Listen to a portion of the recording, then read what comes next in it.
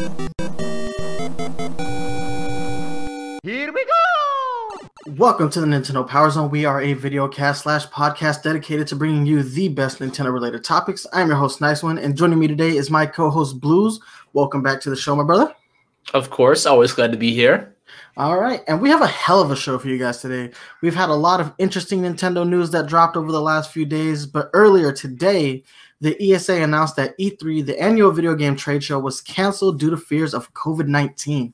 But even before today's announcement, E3 2020 was shaping up to become a disaster. Today, we want to deep dive into everything that was wrong heading into E3 up until its eventual cancellation and what that means for E3's future. But before we do any of all of that, we're going to go ahead and slide into the powered up news. And for our first news story, man, we have some collaboration news and something I am mad excited about. Y'all already know I like to rock my Nintendo swag, and Nintendo has pretty much teamed up with like one of the oldest, best American icons when it comes to clothing. They've crossed over with Levi's to bring a very awesome Super Mario collaboration. And bro, have you seen some of the gear that they have announced? They have a pair of Super Mario overalls. I know, the overalls were cool. We have wanted this for decades. They are finally coming. According to, the press release, we're going to be getting some of the following. We're going to be getting trucker hats, t-shirts, hoodies, jeans, and of course the overalls. We're getting bags like backpacks and fanny packs and bandanas. And I believe in one of the pictures we saw a scarf. All of this is very sick. Even denim jackets. Now, if Levi's trying to bring the denim jackets back into like popularity, I'm all about that. I used to rock me some denim back in the early 2000s when it was like very popular. I'm excited about this collaboration. They've got like great. Levi's is an American classic, right? I don't think we can argue that. They've been going strong for what, nearly 100 years, more than 100 years. Like, yeah, I'm excited about this. All this looks great. You know it's going to be mad expensive just because Levi's in general, because they are so established, they are expensive. But, yo, this is it. Like, this is the top of the line when it comes to collaborations. Now, a few years ago, Nintendo did something with Vans, and that was very slick. Some of the best sneakers I've ever owned was those NES controller-style Vans. But this is a step above that. Like the quality that you're going to get with the Levi's collaboration, oh my God, so on point. I don't think the clothes have gone on sale yet, but as soon as they do, you already know I'm getting me a pair of the overalls. I'm going to get me the denim jacket. I might grab me a few hoodies, t-shirts, hats. I'm going to do the whole 9 yards. And of course, I'll be rocking them here on the Nintendo Power Zone podcast. What are your thoughts on this crazy collaboration? So, I mean, first things first, I worked for a rival jean company, American Eagle. So I feel like a bit of like beef that Levi gets this, but that's just the personal like beef I have as a loyalist to American Eagle. I wish we got it instead. American Eagle, you dropped the ball, just saying. But yeah, Levi's, they do have good stuff. Don't tell my boss I said that. The actual clothes that we saw, like the overalls and things, look really nice, better than I kind of would have expected. But they're probably going to be like a premium price too. Oh yeah, I'm looking at the overalls right now. I'm glad they went with like the dark blue denim instead of like a faded denim. Like for the denim jacket, they went with like the faded look, like the wash look. Here for the overalls, all straight up deep dark blue. Very reminiscent of Mario. I love this collaboration. They've even got a print of jeans that are Mario themed from top to bottom with Mario characters. So you got Bloopers, Toads, King Koopa, Peach, Mario, Luigi, Yoshi. Like, if I'm gonna post these all here on the videos for you guys because these are truly epic. I love this collaboration, and I love it when Nintendo does stuff like this because this is the stuff I wanted. Back in the early 90s when Mario Mania was the biggest it could ever be. I would have loved to have stuff like this, but now as an adult, I have the expendable cash that I can go ahead and rock this. And yeah, I may look like a freaking idiot when I'm rocking it, but I'm going to look like a super weird, fun idiot who's enjoying the shit out of himself. I'm wearing this to Super Nintendo World. I'm buying this stuff. I'm going to buy extras of this stuff specifically so that when Super Nintendo World opens, I can rock a specific pair just for that.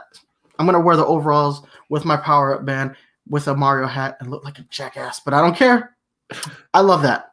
I do think that I liked the Vans collaboration more than the Levi's collaboration personally. I owned the Donkey Kong low tops from the Vans, and those were really nice. I outgrew them, though. I'm really upset. Like, my feet stopped growing for, like, years and years. Then, like, from, like, my senior year of high school to my sophomore year of college, just grew, like, 4 sizes, probably. I'm 13 and a half now. I was size 8 when I got them. So that's, like, 5.5 sizes I grew. Yeah, I'm a size 10, and I've been a size 10 since, like, roughly the 10th grade. Yeah. So I love this collaboration though. Like, I will say this, the designs aren't as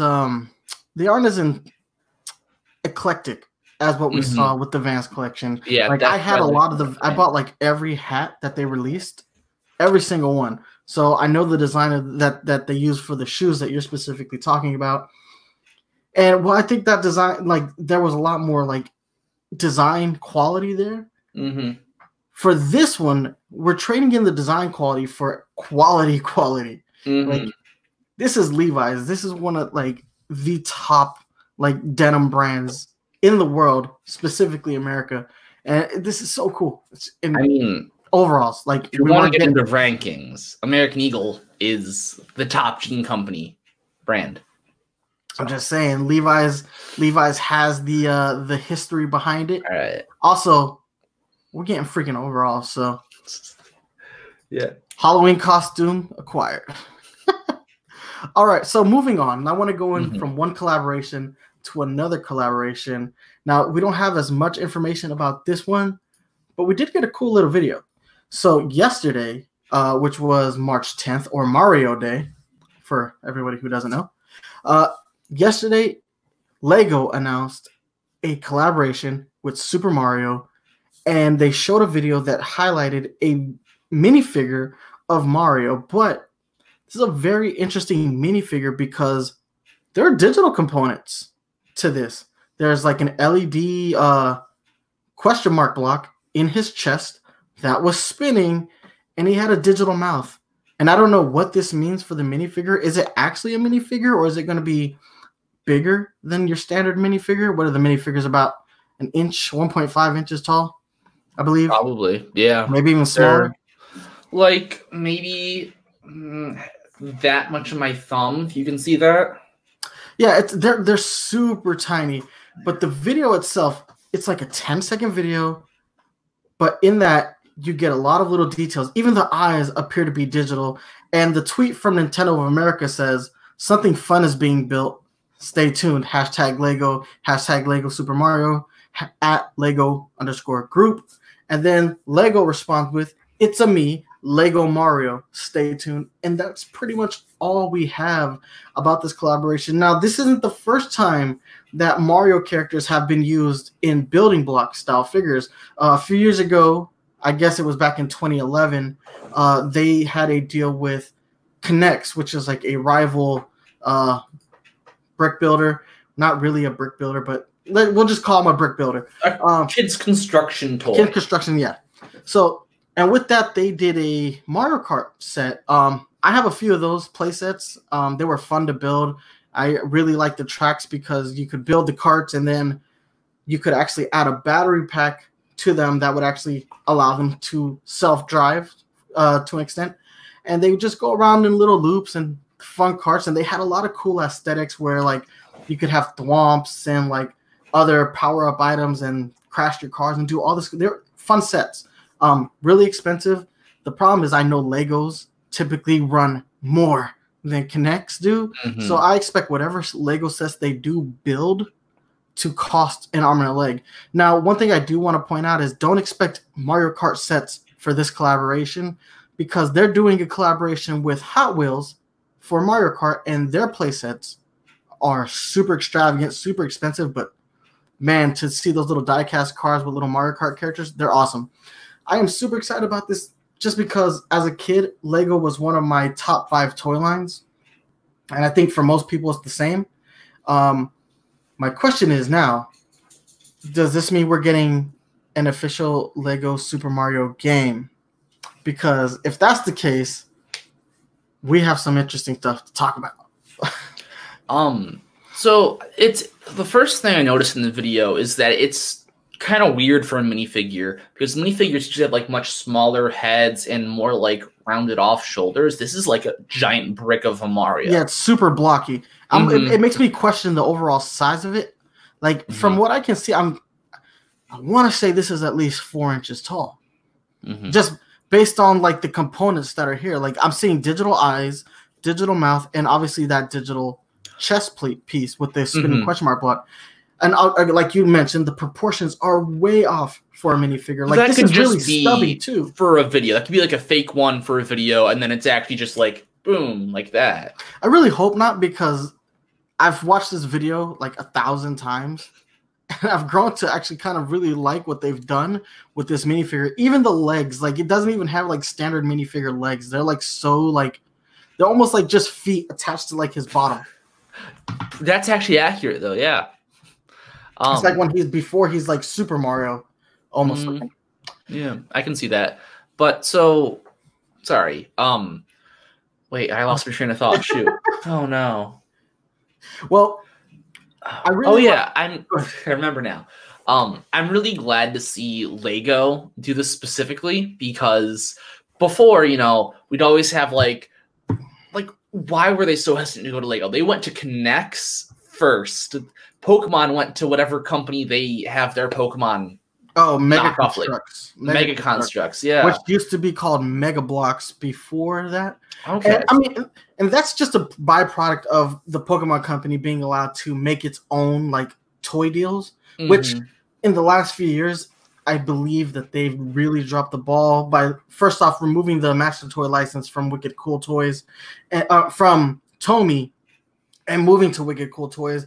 The Pokemon toys have gotten a lot worse since that transition. Also, we're not getting a lot of the cool accessories that we used to get from Tomy, like the bands and the bangles and Pokedexes. Yeah, the Pokedex, all the cool like role play stuff we're not getting, or the stuff that we are getting is way worse quality. Yeah. So I'm not surprised that Pokemon Company would go with Mega Constructs because they want to make the most amount of money for the least amount of effort. You know, with Lego, Nintendo's probably not getting as much money from this collaboration as Pokemon gets from the Mega Constructs deal. This is probably like the Nintendo Lego deal is probably more like a 50-50 split, where Pokemon can be like, hey, we want like 60% of the profits from this just so you can use our license. That's fair, but so when I see those Pokemon toys in the Mario Kart Connects, I'm like, well, why would I get Mega Blocks and Connects when they're like, I see Lego, I'm like, yeah, easy. I'll buy the Pokemon Legos, I'll buy the Mario Legos, but Mega Constructs, Connects, I'm just so the brand just does not have that pull. Like I think Lego in the does. 90s, in the early 90s, Connects had a better like grasp of marketing and advertising for sure. Because I had a little bit of everything. Well, minus I had some Connects, I had some Mega Blocks, I didn't have, but I had a lot of Connects in the early 90s. So I already had that brand recognition. Plus, the IP was enticing enough for me to want to make that purchase when they got the Mario Kart license. Now, unfortunately, it didn't get any further. By the time it got further than just Mario Kart, like the line was near its end. Like when they finally started just building like traditional castle sets and whatnot, they were like, it's almost done. You could tell it was almost done. Looks like they maybe extended it just so they could get 1 or 2 castle sets out, which, you know, it's fine, but like not the most innovative. Like with Lego, I have a feeling that they're going to do so much more. And again, why are these collaborations so important? Just the Levi's one and the Lego ones. It's because a few years ago, when I forgot his name, former president of Nintendo, Satoru Iwata. Wow, I'm going to hell. Yes, Iwata had made a few statements saying that we need to diversify what we do with these brands. We want to make them global brands, not just video game brands. And what are they doing? They're completely taking that into account. Now we have a theme park coming out. Now we have these awesome clothing collaborations coming out. Now we're getting some high quality toys, because when it comes to high quality, I don't think we can diss Lego for the way they make their toys. Unless you've happened to step on a few, then you curse them all damn day. But no, these are high quality collaborations with some well-established brands.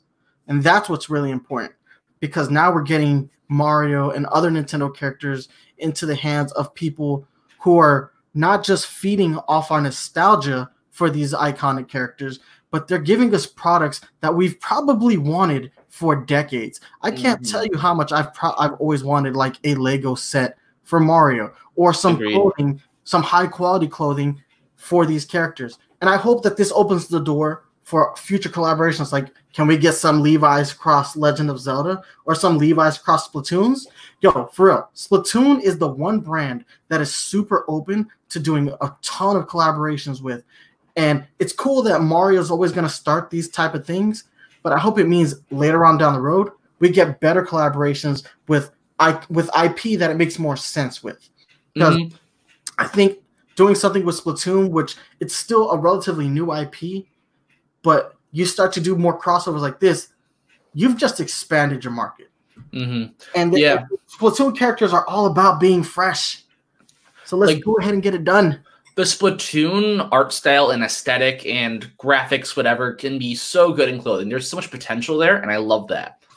Yeah, that's the one thing I feel like they've underutilized with Splatoon is its real-world parody. Like, they don't make enough Splatoon merch. They don't make enough Splatoon action figures. They don't make enough Splatoon clothing. Dude, you have a whole market to have, like, some real-world parody. If you release a shoe in the game, find a shoe manufacturer that is willing to take that shoe design and do it. Remember, there was a collaboration with Nike specifically in Japan, one that super pissed me off because we got nothing like it here in the States. But wasn't that reverse? We got a Nike sneaker that got put into the game. True, but there was still some type of parody there. True. Like, I want the same level of parody that they have for, you know, in Japan here, because it makes sense. So these types of things, these type of collaborations are super important to the overall business model for Nintendo, because we're entering new realms. We have a movie coming out for Super Mario Bros. We have theme parks opening up all around the world. These type of things put Nintendo at the forefront, even more than maybe the games, which in turn will be like, hey, I have good memories of these characters. I want to go and play some of these newer games. That's what all of these collaborations do, is you buy the clothes, you think about the games. You think about the games, you want to buy the clothes. It's parody. And these are cool collaborations that will benefit Nintendo in the long run. Any additional thoughts? And they're just cool to have. Like, it's so nice having these collaborations. Just that they exist is nice. Like, I probably won't be able to get more than like a t-shirt from the Levi's collection, honestly. But just the fact that I know that this happened, there's these awesome clothes that just represent Mario, awesome. Be able to get these, you know, Lego sets, awesome. So it's just simply having the knowledge that exists is great. Because like you said, like as a kid, I would have loved to have a Lego Mario, but it never happened.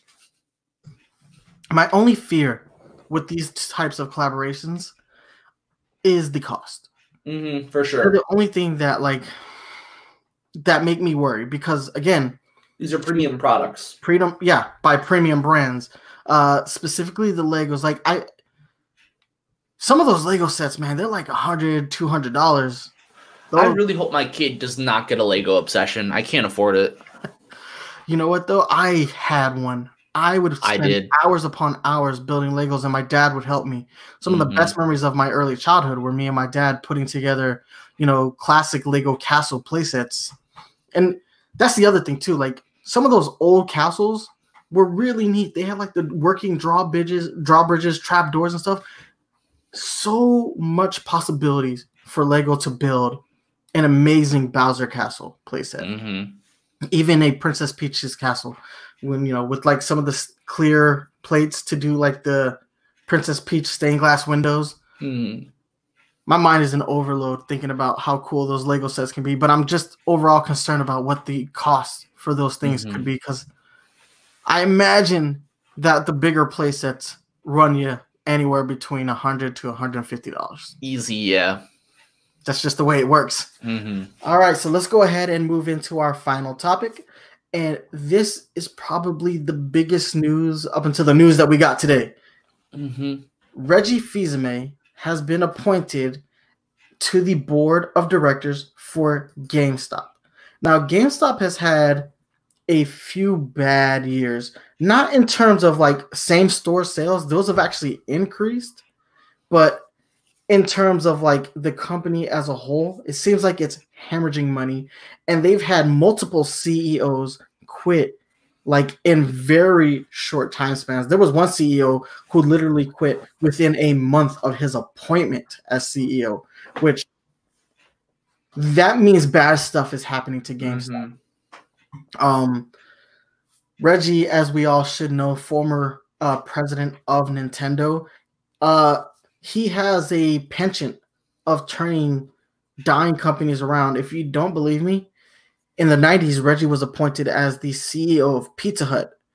And that was during a time when Pizza Hut was doing really, really bad.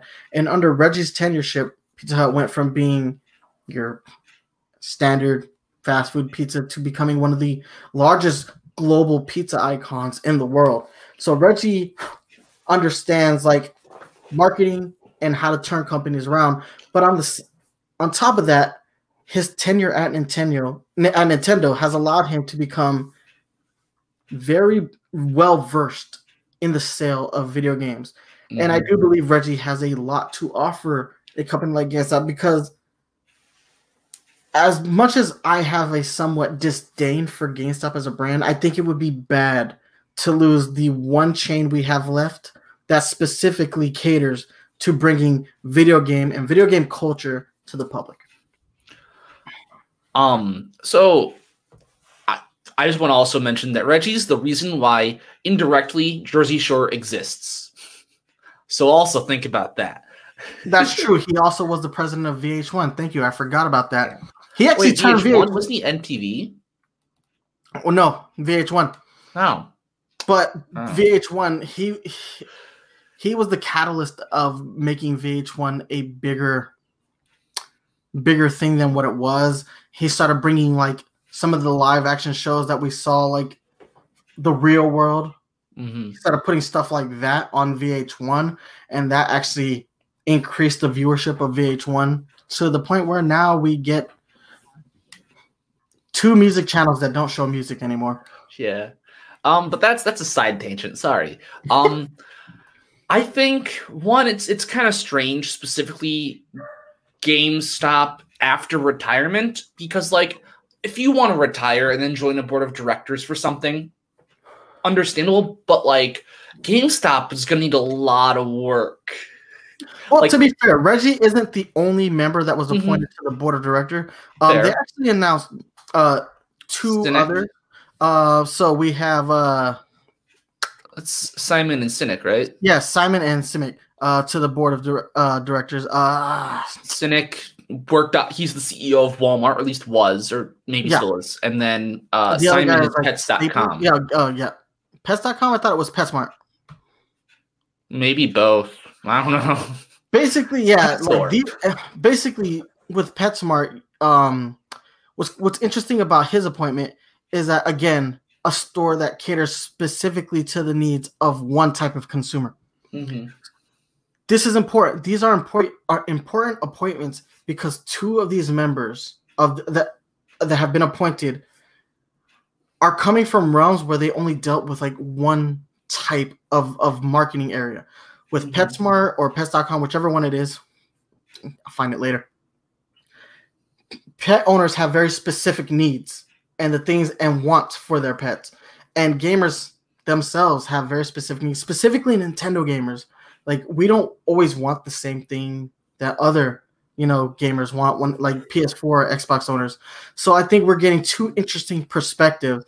And being the CEO of Walmart just means you're the CEO of one of the biggest global brands of all time. That like there's a Walmart every mile you drive. That's actually true, by the way. For every mile you drive, you should see one Walmart. I used to work for them in the early 2000s, and that's something that they proudly make you learn. This is what they had to. This is what GameStop specifically had to say about Reggie's appointment. Where'd it go? Okay, Reggie is an accomplished media and technology executive who brings more than 35 years of experiencing transforming companies, revitalizing brands, and reshaping industries. From 2006 to 2019, he served as president and COO of Nintendo of America, Inc. During his tenure, Mr. Fils-Aimé focused on the development and launch of the industry-redefining products, including the Nintendo DS, Wii, 3DS, and Nintendo Switch, quadrupling the company's revenue from 2005 to 2010. So, apparently the Wii U is not revolutionary technology. So, like, the best. I actually read the wrong quote. Where'd the quote go? No. That's actually the quote. So they actually have like a high opinion of Reggie and what he's been able to do for the gaming industry as a whole. And it's kind of nice to see Reggie kind of move into this role. Personally, on a personal note, I think Reggie moving into this type of role is really beneficial, not just for GameStop, but for the industry as a whole. To know that somebody as accomplished and well regarded as Reggie is in charge of making decisions at GameStop, that'll give a lot of developers, publishers, and console manufacturers confidence that they can trust GameStop going forward. Now, how long this trust will last depends on what kind of moves are made at GameStop, but I think we can safely say that GameStop is in relatively safe hands with the three men that have been appointed to this position as members of the board of directors. Now, keep in mind that being a member of the board of directors is a much more limited role than any role that Reggie has previously had. He'll be in charge of like having like final say of like major corporate decisions, but at the same time, we also have to keep note that he's not the guy making the decisions. He's not coming up with the game plans. That's those kind of roles are for the the executive members of GameStop staff. And Reggie kind of has like the yay or nay vote. So much more limited role. So he's not really like squandering his retirement by going to work, as a board of directors for GameStop. Okay. Plus, I'm pretty sure he only accepted this role because it is a far more limited role than the one he had at Nintendo or Pizza Hut or Procter & Gamble or VH1. Wow, Reggie's a very accomplished man. Like, if you look at the companies Reggie's worked for, man, this guy, extraordinarily accomplished. So, I mean, I think we can all agree that just losing the only video game retailer left would suck. But more so than that, I'm kind of thinking like now is a bad time to lose GameStop. I was hearing people talk about, GameStop's probably going to declare bankruptcy, January 2020. And of course it didn't happen, but I was like, yeah, they're not going to make it to the end of the year. It's like what people were saying. And I'm like, well, they have to, because Xbox Series X and PlayStation 5 are coming out. That's like, if they can't even hang on till then they're just losing out on that. And that also hurts the console sales for those. And it's just going to not look good for anyone. So that can also be a potential saving grace for GameStop. If those consoles just all fly off the shelves and Nintendo Switch flies off the shelves and all that, like we might see some, influx of profits. I don't know, of GameStop. You never know. Just to clarify, Simic was he is currently on the board of directors for PetSmart and Chewy.com. Chewy, okay. So both of them pet-oriented one website, one actual brick and mortar store. And Bill Simon is the current board of directors, currently on the board of directors for PepsiCo and Nabisco. Okay. So these are very accomplished men. Like, these are men who run like conglomerations. These aren't just men who like don't know what they're doing. Like, these are good hands for GameStop to be in. I agree with you and your point that it is a bad time to lose GameStop because we no longer have Toys R Us. Mm-mm. Imagine your only option of buying video games being Walmart and Target. Amazon and digital Amazon, download. again, but then there's the whole the problem. You can't browse the shelves on Amazon. Yes, the problem I've always had with Amazon is the lack of what I want when I want it. Right? That's something that Amazon just can't do for you. If you want something on the spot, you can't get it from Amazon. You gotta wait. And I'm not a patient man. I'm just not. I have always preferred to go into a store, grab my stuff, have the anticipation of opening it on the ride home, getting home, plopping it in my system. Now, to be fair, it's like, well, what about digital games? I'm also a guy who enjoys having a physical collection of things. I like having my games in a place where I can look at them. Like, if you look at my Switch case, all my games are in the order of which they were purchased.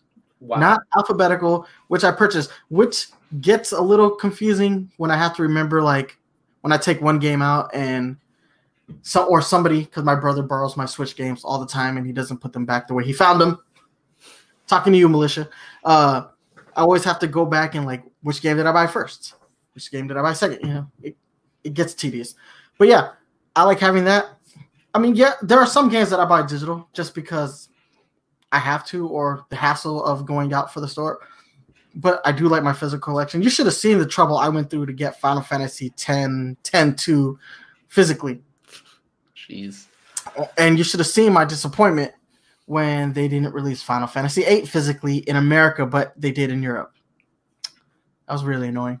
But so I'm kind of versed in marketing a bit. I've had to take a fair bit for my degree.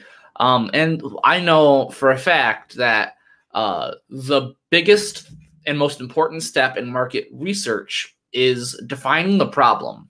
And so I think the problem for me personally with GameStop is that I have no reason to choose GameStop over any other retailer.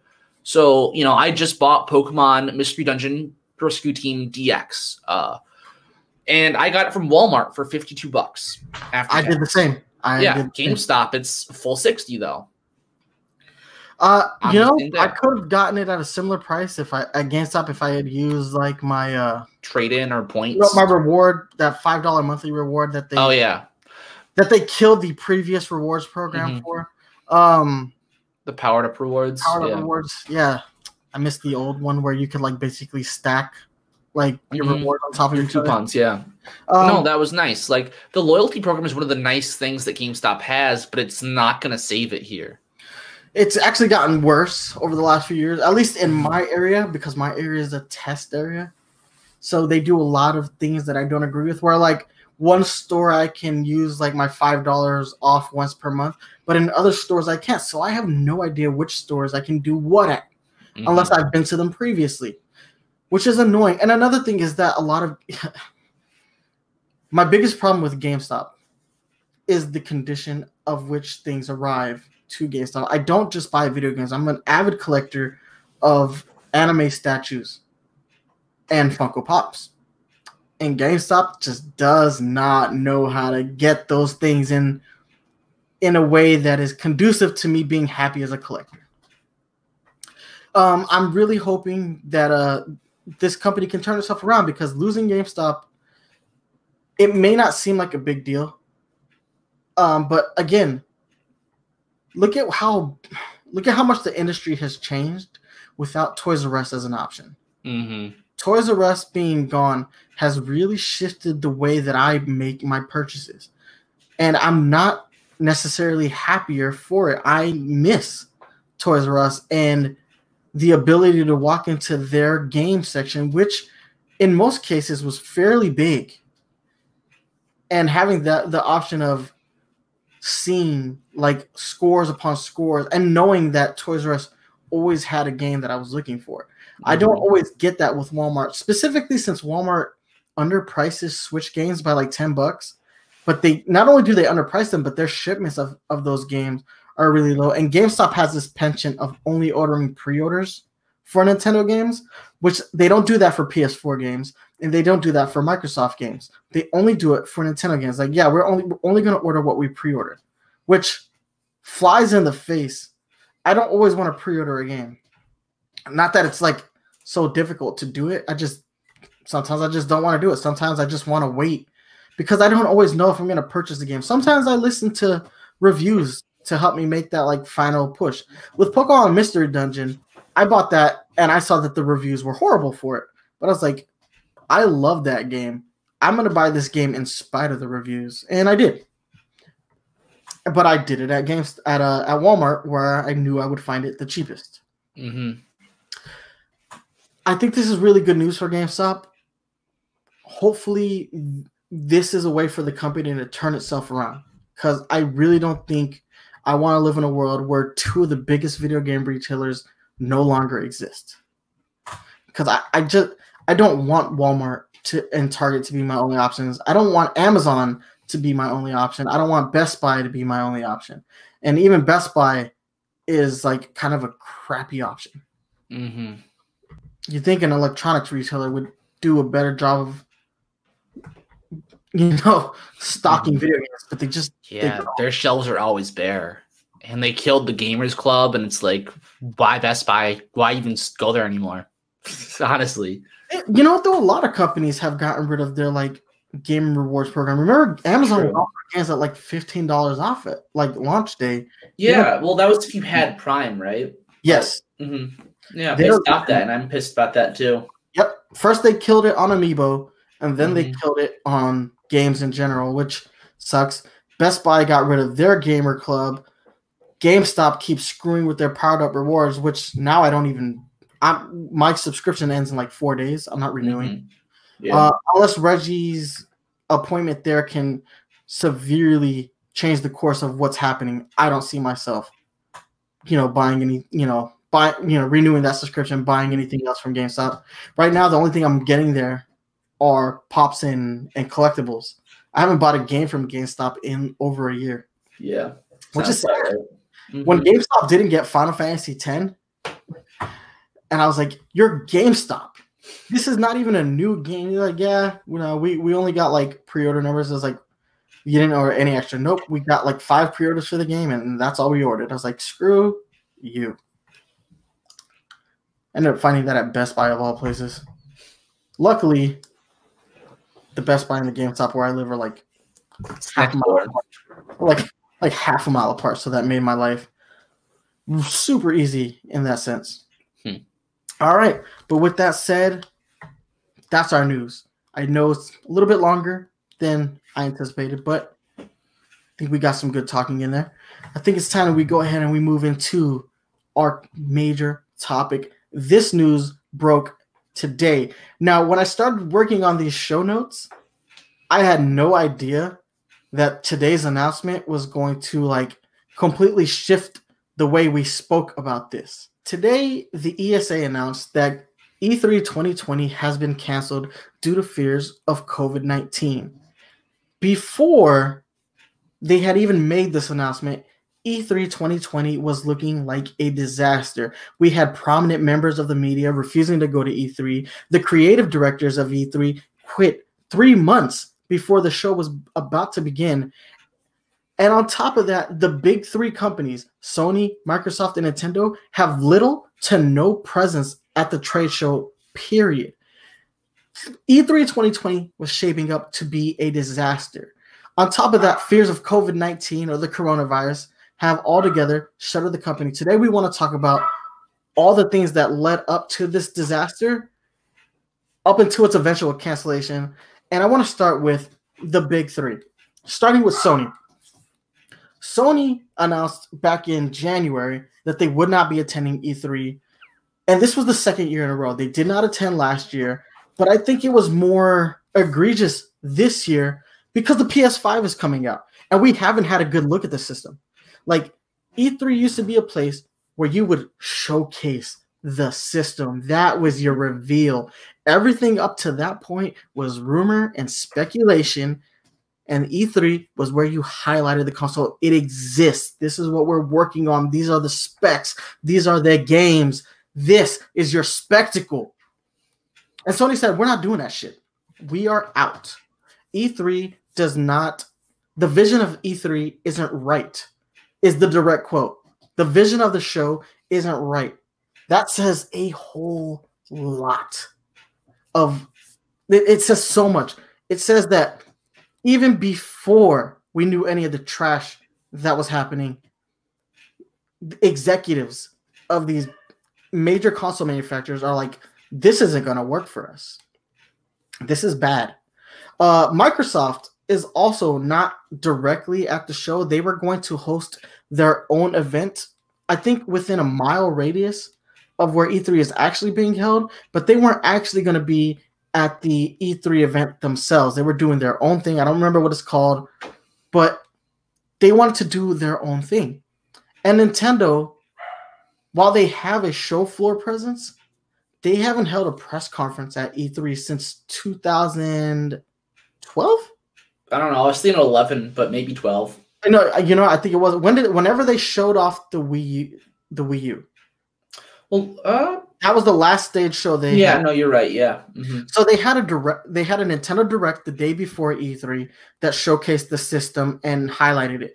The next day, all they did was focus. Their show floor was on games, and they closed out that E3 by showing what is the name of that game where it's like a theme park? Nintendo Land. Yeah.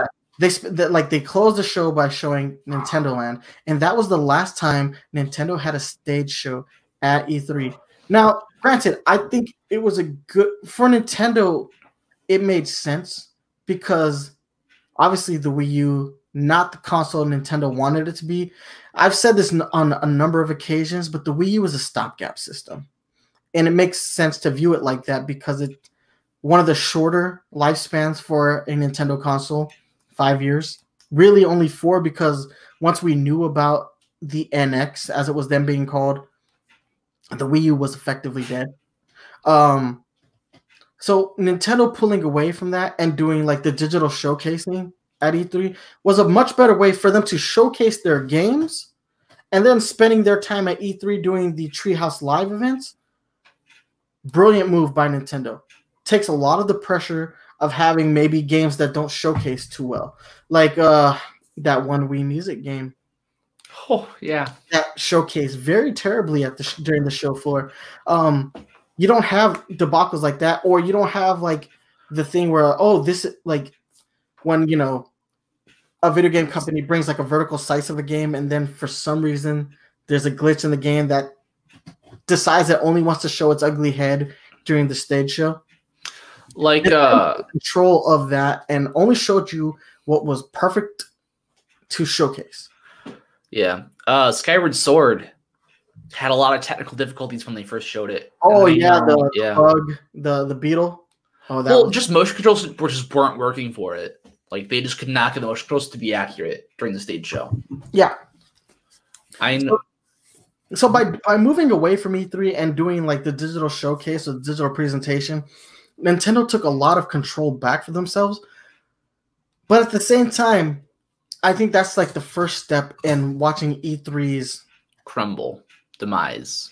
Not necessarily demise, but watching it, looking at it decay slowly. Okay. Because from that point on, I believe E3 has slowly begun to decay. Now, a few years ago, E3 opened itself up to the public for the first time, and that completely changed how the trade show felt.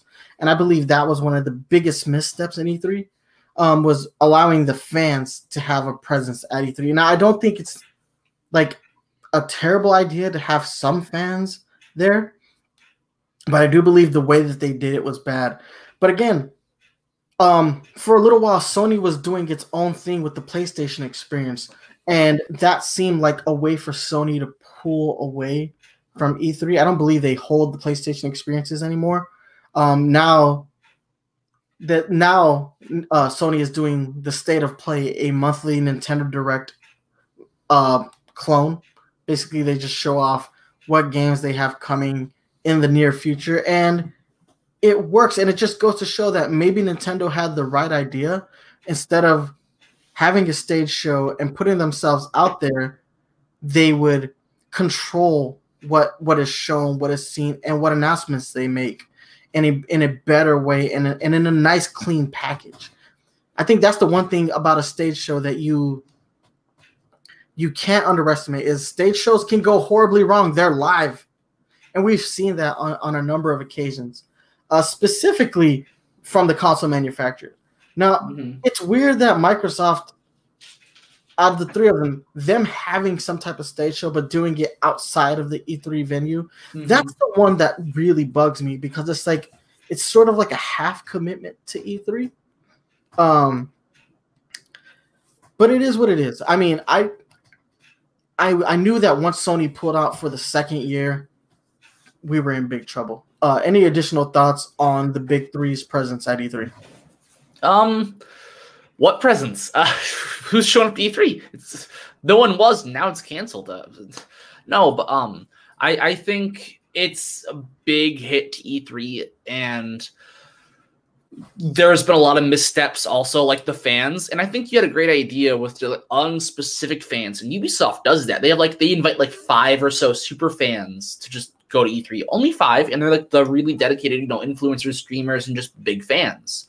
Community members, whatever. That's a great idea, but just allowing it to be public was a mistake.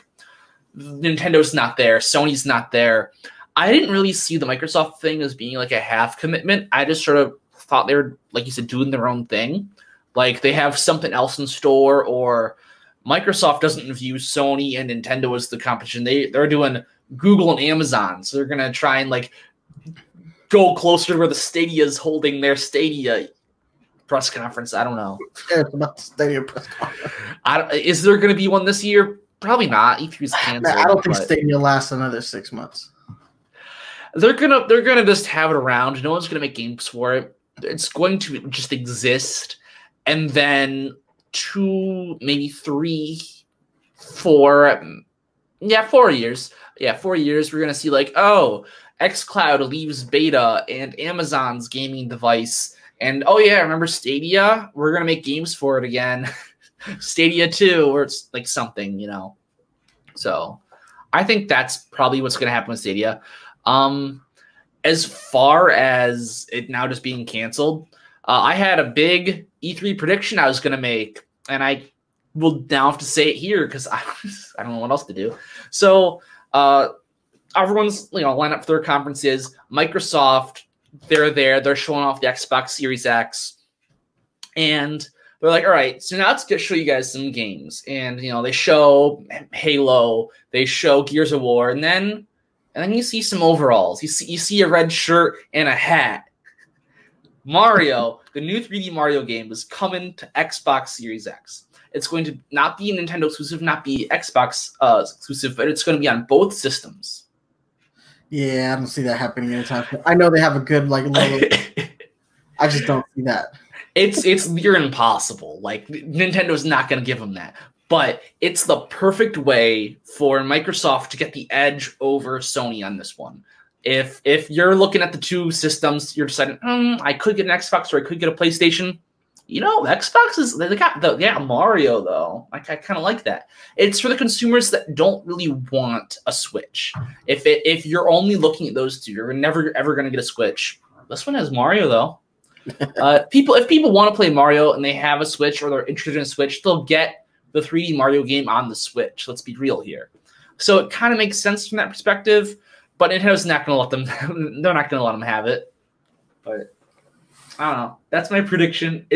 I like going for those really left field predictions. If it's not left field, I'm not predicting it.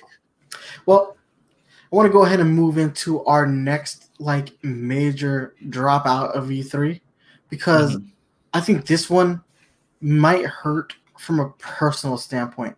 Jeff Keighley, who is an industry veteran, posted in a tweet that he would not be attending E3. This is what he specifically had to say. For the past 25 years, I have attended every electronic entertainment expo. Covering, hosting, and sharing E3 has been a highlight of my year, not to mention a defining part of my career. I've debated what to say about E3 2020. While I want to support developers who will showcase their work, I also need to be open and honest with you, the fans, and about precisely what to expect from me. I have made the difficult decision to decline to produce E3 Coliseum. For the first time in 25 years, I will not be participating in E3. I look forward to supporting the industry in other ways and at other events in the future. This is Jeff Keighley.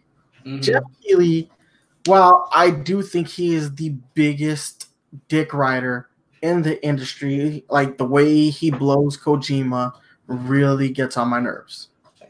Dick rider's a word. I was just going to say a big tool, but he is kind of still a good guy. Yeah, but he's a guy who has shaped his career on like being like the guy who brings you the information at E3. Like I when I think of Jeff Keighley, I think of two things. I think of E3 and I think of the Game Awards. Two important times of the year for gaming in general. Like you can say what you want about the Game Awards and what it is, but we get a lot of important reveals there, and it really games get the recognition that they deserve, and during that event, it's a platform to support games.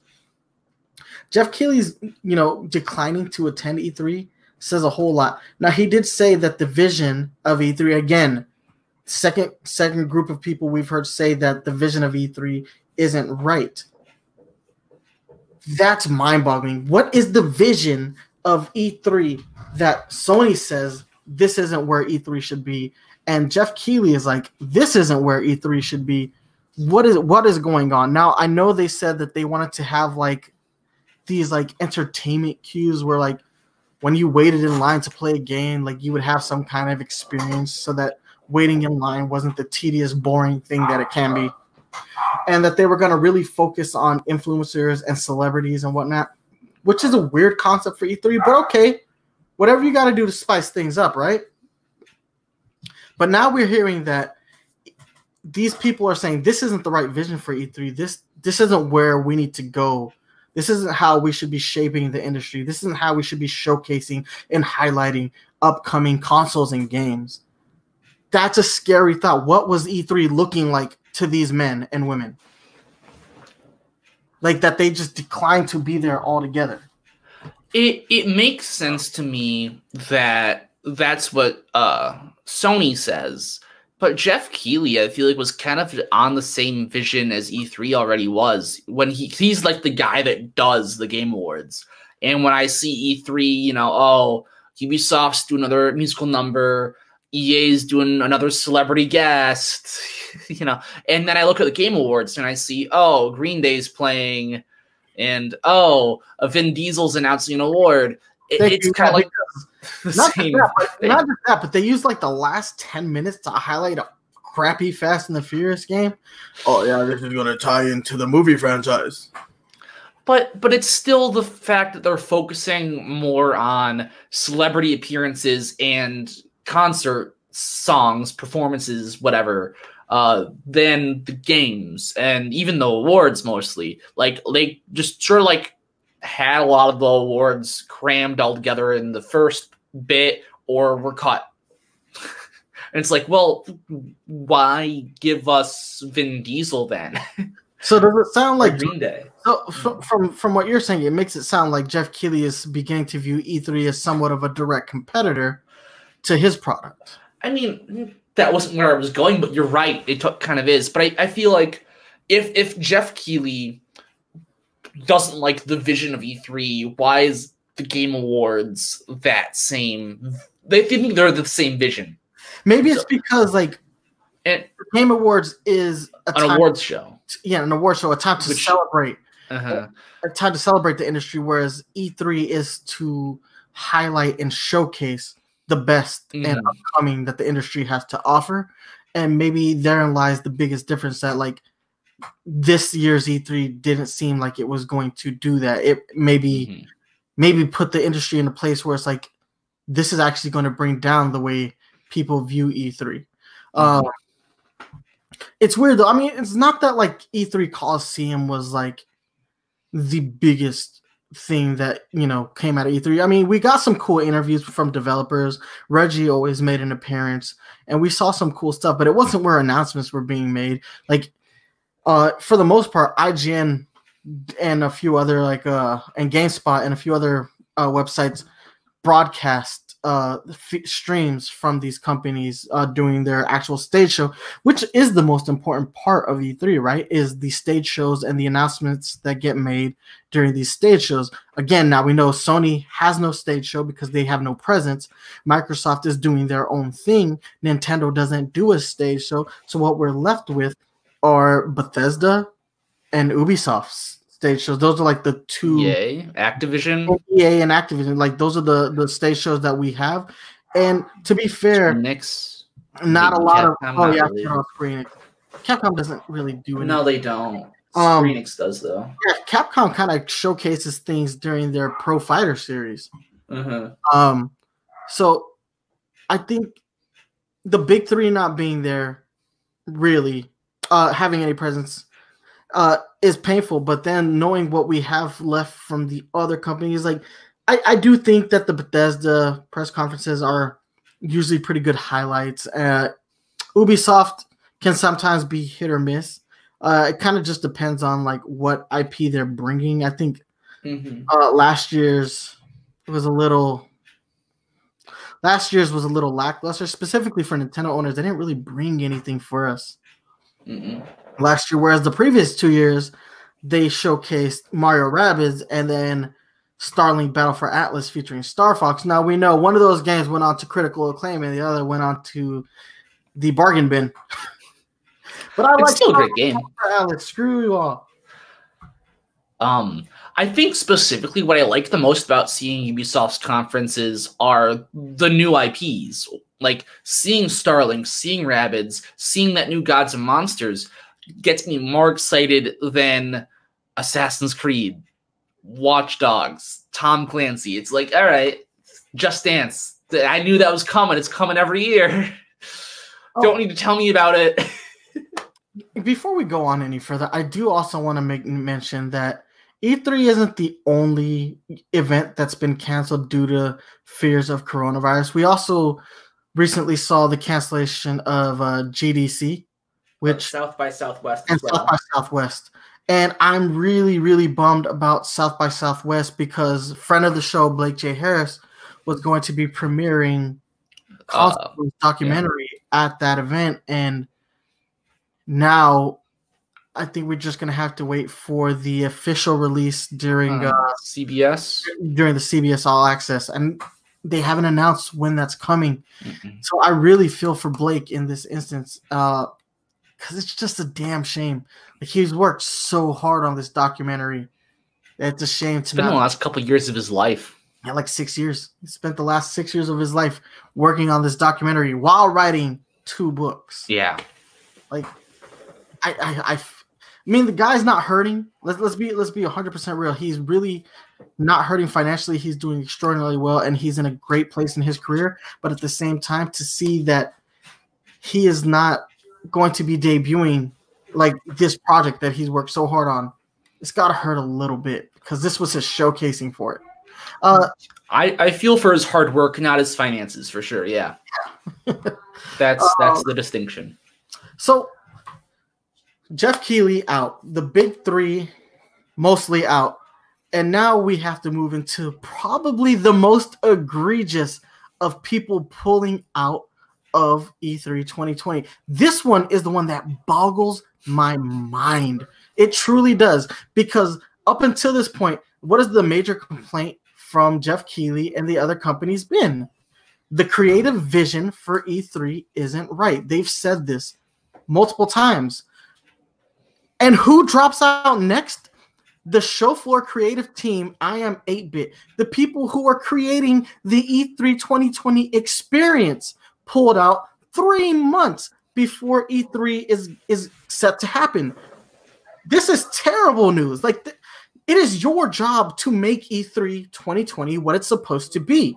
And you're pulling out? So this is what I Am 8-Bit has to say.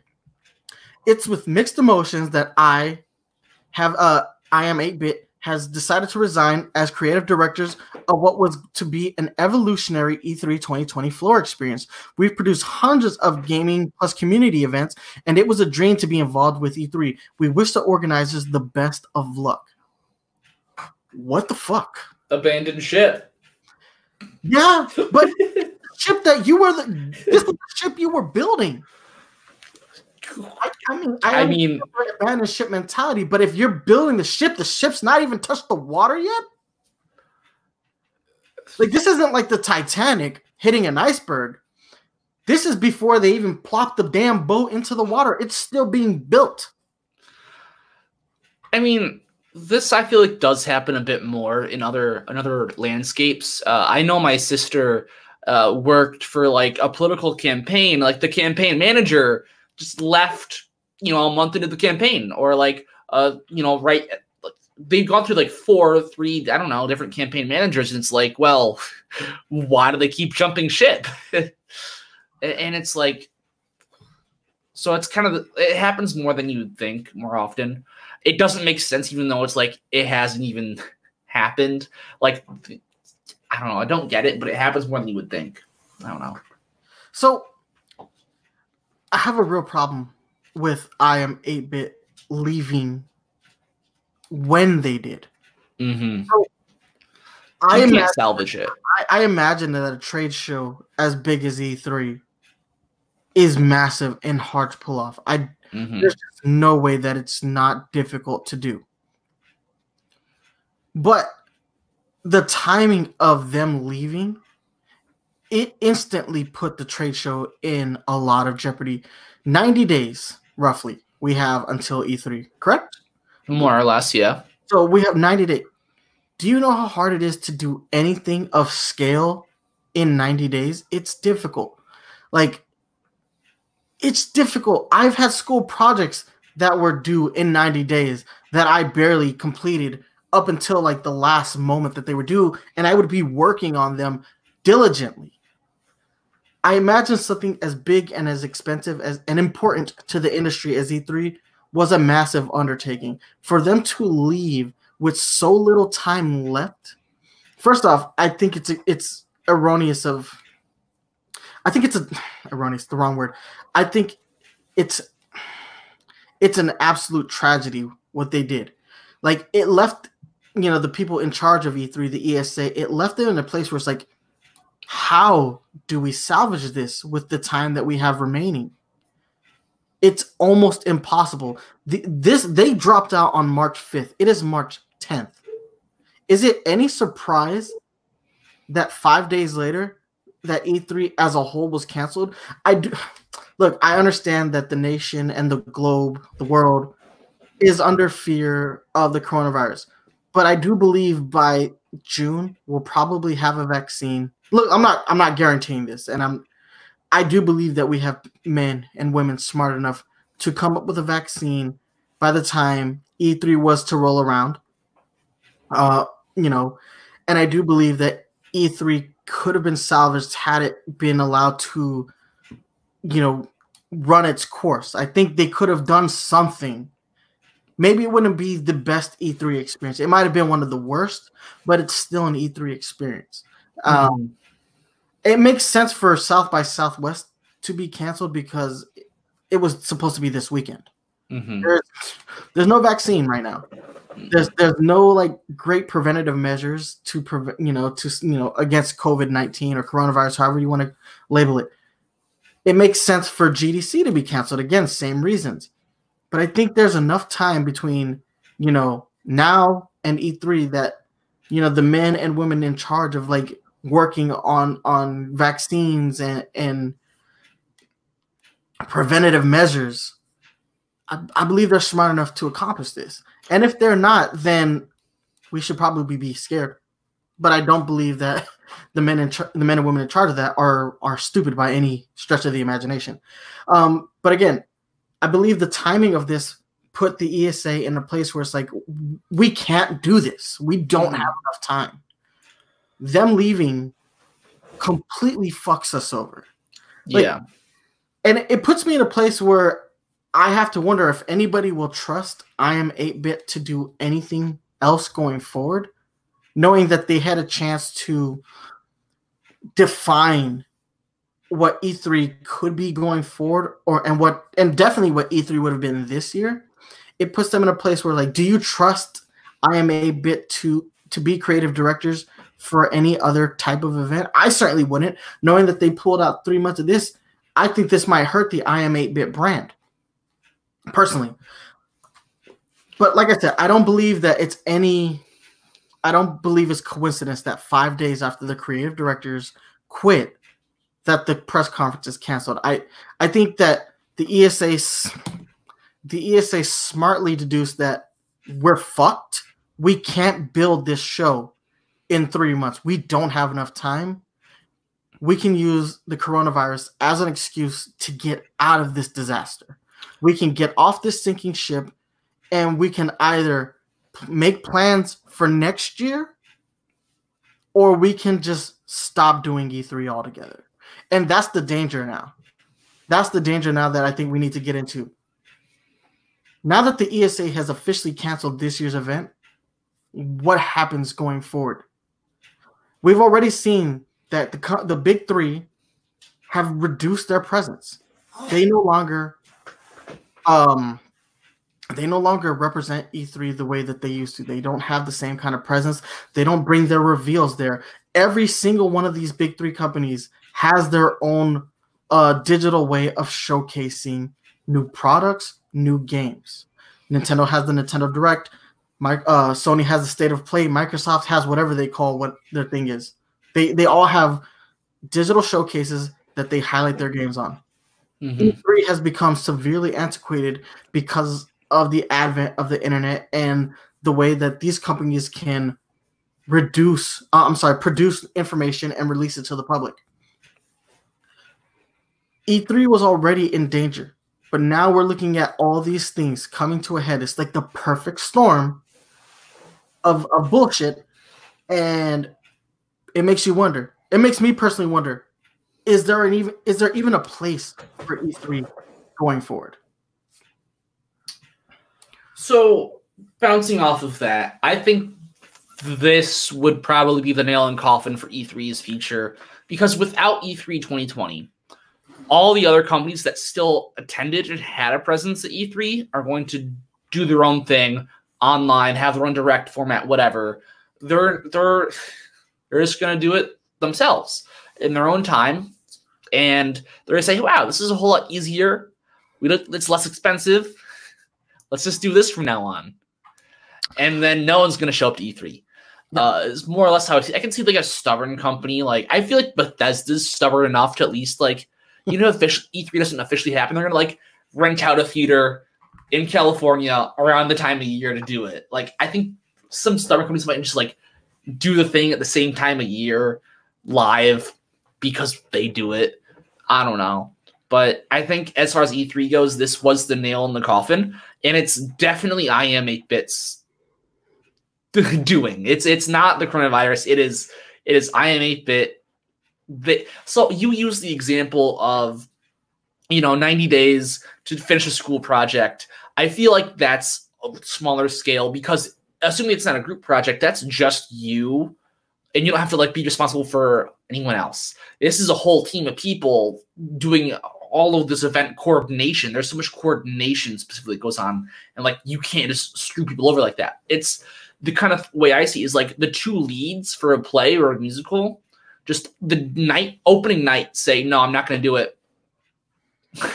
And all of a sudden there's no understudies and there's no one to be the two leading roles. It's like, well, what do we do? You just screwed over the entire cast and crew of a play, essentially. Granted, they usually have understudies, but let's say the understudies just can't do it either. I don't know. And you just leave them high and fucking dry, and it fucking sucks. Yeah. So the ESA put out an official statement today.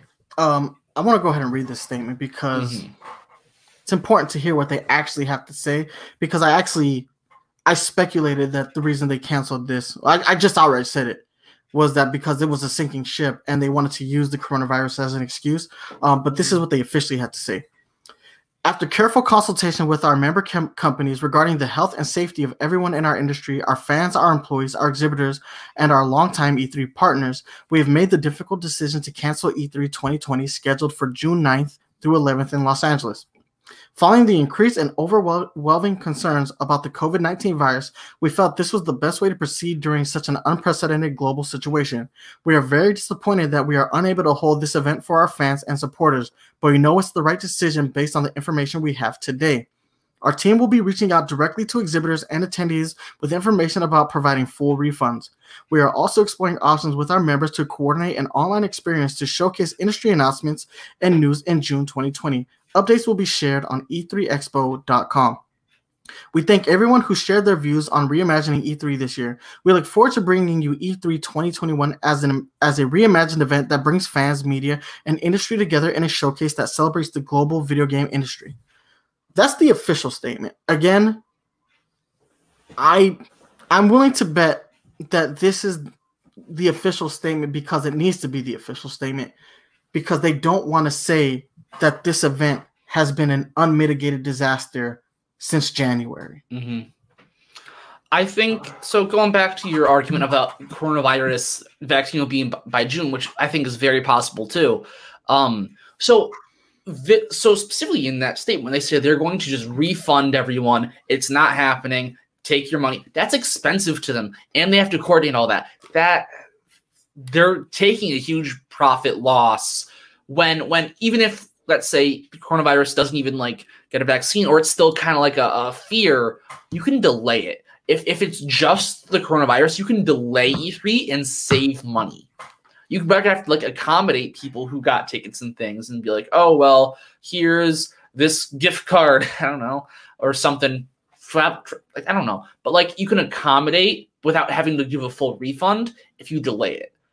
And that's doable. You take a lot less of a loss. But the issue that strikes me is that, well, they didn't delay it because there's IM8-bit. There's no reasonable delay you can give now because it's just fucked. It's the weirdest thing. Like, let me say something. I have been following E3 since 1995. And to do that back then was difficult. The internet was not widely available. We had to wait a couple months to find out the information that was showcased at E3. We'd have to wait for video game magazines like GamePro and EGM to cover these things. And yes, those would be my favorite issues of those magazines because it's like it's fucking Christmas in the pages of this giant ass magazine. We don't have that anymore. Now the internet is so prominent that we've been spoiled by being able to stream E3.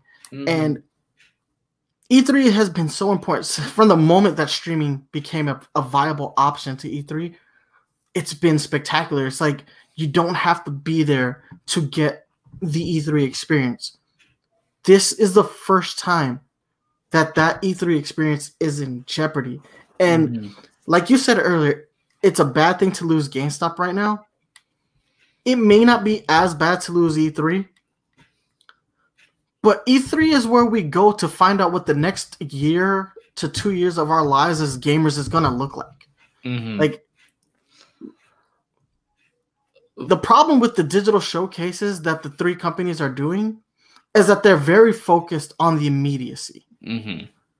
Sometimes it's nice to know in advance what's coming. It's nice to know that, hey, we not only have games that are targeted for the immediate future, but we have games in development for the next few years. That's what's important about E3. Not just to the consumer, but it's important to the people who fund these games, the people who invest in these companies. That's what E3 is really for. We treat E3 like it's specifically a fan event. That's not the case. E3 is not really geared towards fans. E3 is geared towards media and investors. It allows investors to know that their money is being put to good use and will hopefully become profitable. Not having E3 as a venue to showcase this, it's going to hurt investor confidence because now they don't necessarily know that their money is being put to future projects. They're only going to know about the here and now. They're not going to know. I'm certain there are venues and ways for games, video game companies to showcase these things to them. But you lose the gauge, right? The fans and the media are the gauge. For sure. Right? The level of anticipation and excitement that we have for these announcements really gauge what the investors think and whether or not they want to continue to invest in these companies. That's why E3 is important. That's why losing E3 this year is an absolute fucking nightmare, not just to the ESA, but to us as consumers and to the industry, the media as a whole. Because now, what does the media cover? Do they cover these little vertical slices of digital presentations? Unless these video game presentations are intending to showcase the same content that was going to be showcased at E3, it makes a big difference. And trust me, knowing that they don't have the same kind of pressure to showcase if E3 is in fact some kind of digital presentation, like they said here in the official statement that they want to do, does that mean companies can change their plans? We don't have to showcase what we're developing for 2 or 3 years from now. We can just showcase what we need to showcase for the immediate future. The industry is completely shifted by this. This completely shifts what the industry will showcase. It is scary. It is scary to know that E3 is going to die like this. And that's the other thing. Now we have to wonder about the future of E3. We saw that this year blew up in the face of the ESA really bad. This was an implosion. Does the ESA, will they consider this a worthwhile endeavor going forward? Because this, like you said, this is a lot of coordination, which we saw this year. The coordination completely fucked up. This is a lot of money. They're going to have to do full refunds to members of the media, members of the communities.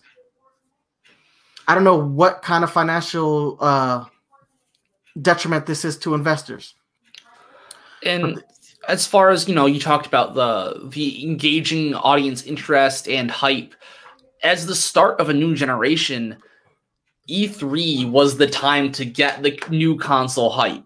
So losing that specifically for the new generation, I think, is going to be a big hit, and that can even indirectly affect. All right, so let's say Xbox Series X didn't get a whole lot of hype. That can affect Micro or GameStop. Oh no, these things aren't flying off the shelves. What do we do? And also the developers that make the games for them, and Microsoft themselves, and so it can be an issue. For sure. Yeah, it just makes me wonder what is the incentive to produce future E3s if they can't get this one off the ground?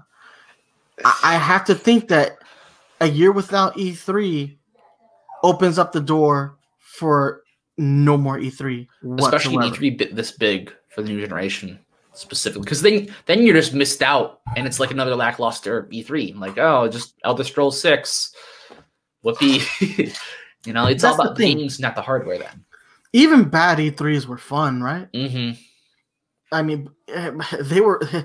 There was always at least fun to laugh at. There was always at least one game that caught your attention in some way. I remember in 2014 when Nintendo highlighted Splatoon for the first time, I immediately fell in love with what I saw, and that was a bad E3. That was not a great E3. Specifically for Nintendo, that was a very bad E3. But they showcased Splatoon, and that's one of my favorite IP that Nintendo has now. This is a bad time. This is a bad time for the ESA. Like, they're already under a lot of scrutiny for so many other things, like loot boxes and whatnot. But losing this is bad. It makes me wonder. Like, I would love to hear what some of the the top heads of these video game companies have to say about the overall loss of E3.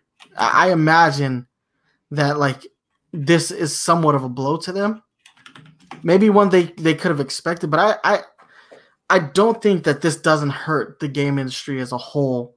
Maybe it's a minor inconvenience, but maybe it's something far worse. Like, we don't know. We're not behind the scenes. We don't know how these companies are going to deal with this. But we do know that this probably hurts Nintendo a little bit financially because they always build these very extravagant displays. I mean, they built a city one year. They built a section of Breath of the Wild. Mm-hmm. Like they build these amazing set pieces to showcase at E3. Mm-hmm. And whatever big game Nintendo was planning to showcase this year, I feel bad. Those were being designed. What do you say? Just stop building it? You lose the money that you spent starting it. And I'm sure they could host something similar for those places to go. Like they could say, hey, Nintendo World Store, like another conference or something, like or a con booth. Put their things there. This is it. Like if they went to PAX, put it up at their PAX booth. I don't know. So I personally think that this is it. This is it for E3. If this year's E3 doesn't happen, I don't see E3 happening next year, the year after. I think E3 is officially dead. As I said earlier, all these companies have their own ways of presenting new consoles and new games. I don't think E3 is relevant anymore. And officially losing this event, that's it. This is the nail in the coffin. It is, This is the nail in the coffin for E3. And originally when I wrote these show notes before the official cancellation was announced, I had a topic that was asking, is this the end of E3? And if not, how can it be saved? I scrapped this one because it can't be saved. This is the end of this year's E3, and I don't know what you can do going forward to fix the problems that this year's E3 had to make this a trade show that people want to attend again. Not much. Rip E3.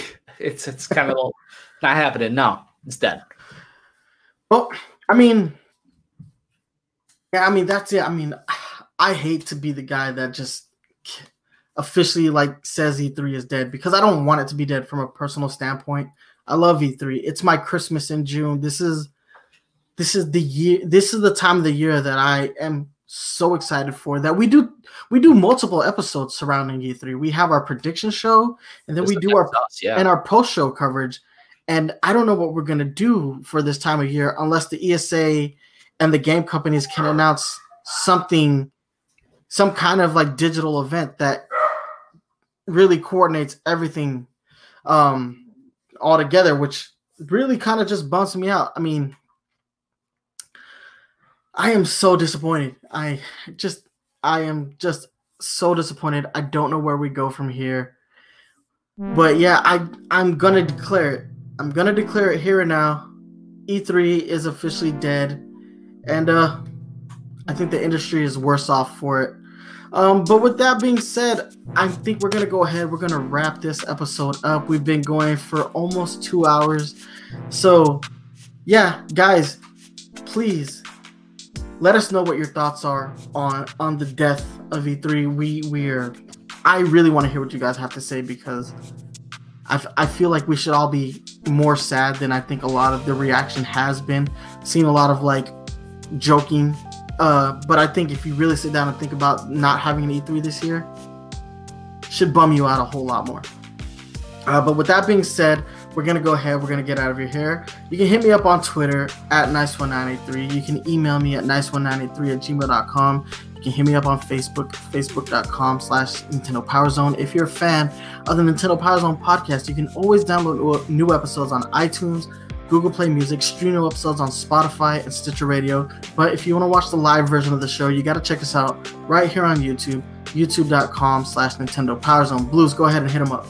As always, follow me on Twitter at VKingBlooz. Blooz, as always, spelled Blooz. As well as Twitch and YouTube, same place. All right, guys. Well, that's it for us. Thank you so much for watching. And remember to stay fresh. Deuces.